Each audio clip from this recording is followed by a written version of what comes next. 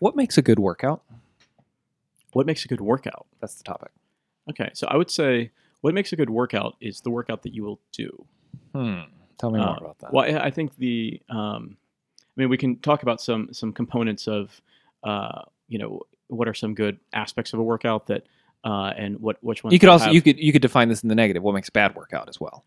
right, and I would say a bad workout would be the workout that you don't do. Right. So And, what's okay? meaning, I would say one of the most important characteristics of a workout is that that you actually engage in the activity. Right. So I think even Are you saying showing, there's a version of like being there where you're not engaging in the activity, or you're saying it's like just absence? no, it's just opposite. So I say Okay. like half the work of a workout is showing It's up going to the workout. Right. True. I think that's true. Yeah. Because once you're there, even doing a not perfect version of whatever the thing is going to be worth more to you in your physical health than doing zero. Right. And you might not be pushing yourself all the way. You might not be getting as much, benefits to your body, to your physical health, but just the actual showing up is I think is beneficial. Right. Okay. And you're going to do, even if you're doing some baseline, athletic activity, it's better than just sitting on your couch. Right. Mhm. So even the worst, quote unquote, worst workout is better than no workout. So I'd say the best quality of a good workout is making it compelling for you to be there. I don't think people categorize or sell or talk about workouts identifying that as the most motivating factor. Like that's obviously in the conversation. People talk about that. It's like, oh yeah, you should do something you're interested in, or whatever. But if you look at any kind of fitness magazine or men's magazine, women's magazine, that's not usually what they're talking about. They're not usually talking about the psychology of like, if you don't like this thing and find yourself drawn to it, you're less likely to do it, which means it is independent of all other properties of that workout. It is worse for you. Yeah. And on the flip side, if you love speed walking, which I think most people would think of as a fairly low impact, low, whatever. It's not particularly intense, high fitness workout. But if you love it for some reason, just hypothetically, that's better for you because you're going to do it. And you're suggesting that this is a controlling factor. Yeah, in other words, I think it is a prerequisite, which seems like it makes sense. Yeah, I would say the best aspect of a workout is the workout that will get you to do it, right? And get you to do it on an ongoing basis. So for me, my own like kind of personal fitness journey, if you will, is I never really liked going to the gym. It was just never that exciting to me. It wasn't that interesting to me. I always felt overwhelmed / bored when I was there.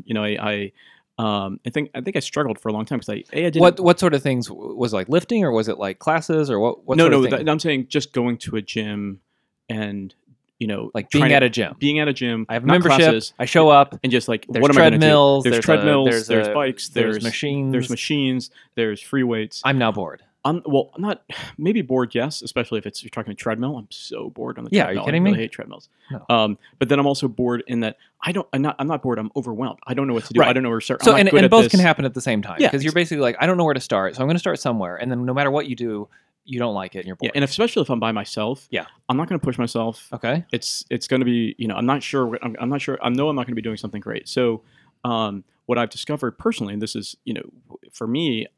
The insight was I need to go to classes. You like classes? I love classes. I need classes too. Okay.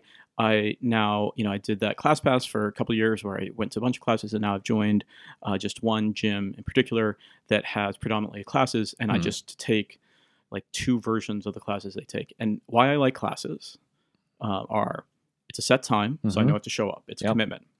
I have to sign up for them ahead of time, so I have to pre-commit, and there's a mild penalty. I think it's like $5 But that's enough. But that's enough to be like, okay, if I'm committing to it, you're only going to cancel if you really need to cancel. Right. If I'm sick or what have you, and I generally am. I tend to have to sign up at least a day in advance. Not so always. You have to sometimes think about it a little you have to think about it, put it in your schedule, and commit to it. And then what I also like about classes is that someone else is in control. Someone else has planned it for me. So there is sort of follow the leader. But yeah, there's a coach who has that they've put together thought into this class, and you're going to get a well-rounded workout. Just follow the instructions, and you're set. I also like that there's generally fun music that keeps me going, gets me motivated, and I'm a social being, and I like the dynamic of other people in the class. I don't like huge classes. I like my ideal class size is like somewhere in the 12 to 16 person range. Okay. Where And give me an example of a class you like that you go to. Like, what are you doing? you mean like what happens at the Well, class? I'm just saying, like, I could. There's a difference between a class where it's kind of like a primarily social environment where it's like, hey, we're all going to get together, and it's like the, I don't know, the stereotype of like the Moms Run Club or Yeah. something where it's like, yeah, yeah, we're going to run, but we're also just going to kind of chat, and it's like half social, half fitness. Okay. And then there's the class where it's like extreme CrossFit dudes, Yeah. CrossFit bros, where it's like, we're not here to make friends, we're here to get jacked. Yeah. And, Yeah. and like, if you're not puking, you're not trying, right? So that's the other end of the spectrum. And it's like, and this is probably lots of ways that a class could be. Yeah, there are lots of points on that spectrum, and Right. so I would say the class that I tend to like is not a CrossFit style, but probably closer to that. It's Mhm. it's certainly Like, it's- is it? it's- I'm it's kind of fr- asking like the seriousness of it. yeah, it's serious. People take it serious. It is, but it's friendly though, and Okay. it's welcoming of newcomers. Right. How hard are you expected to work? Like, are you expected to basically like try as hard as you can try? You are expected to try as hard as you can, and you're expected to push. There is what they call an RX, a prescription of a weight usually for and certain types of weights or distances or calories that you're going to be rowing, biking.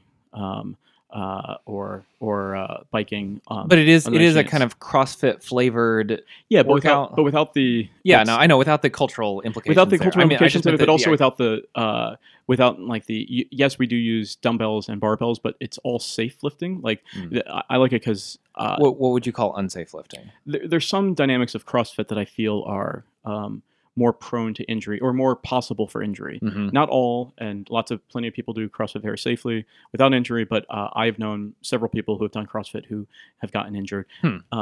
Like maybe it's more 'cause- advanced than they were ready for. Or not that, or they're pushing themselves maybe further than they Right. should be. Right. And they're lifting weights over their heads, and they're doing kind of crazy Olympic style lifting, and they're also dropping weights because that's the CrossFit way. And Sure. and so it's just a whole. You're saying the risk of injury is higher. Yeah, and so for me, I think a class. I think the research has shown that high intensity interval training is generally most effective for improving long term health performance, cardiovascular health. Giving you higher endurance, and then coupled with strength training in between. So those are the components for me. For you, that's the recipe you're Yeah. basically a following. mix of cardio, a mix high intensity cardio and some conditioning, strength and training. a mix of strength, all within a class. And have the proper warm up to get you ready. Mhm. Most of the classes I do don't have formal stretching afterwards, so you're kind of expected to Is that do important that on to your you? own. It should be, but I don't tend to do it. Well, there is difference of opinion about that. Some Yeah. people are, obviously very pro stretching, and some are. There are some claims that stretching is perhaps even counterproductive, depending on when you do it before or after a workout. How active versus static stretching. Stretching is unsettled whether or not and to what degree stretching is good for you or bad for you. Yeah, is this where we make the standard disclaimer in this podcast that I think we are it's not obvious. experts Yeah. on any of this, and do not Don't listen to us about anything. don't listen to us Yeah. for any kind of advice. For any kind of advice. Any kind of advice. Okay, next topic.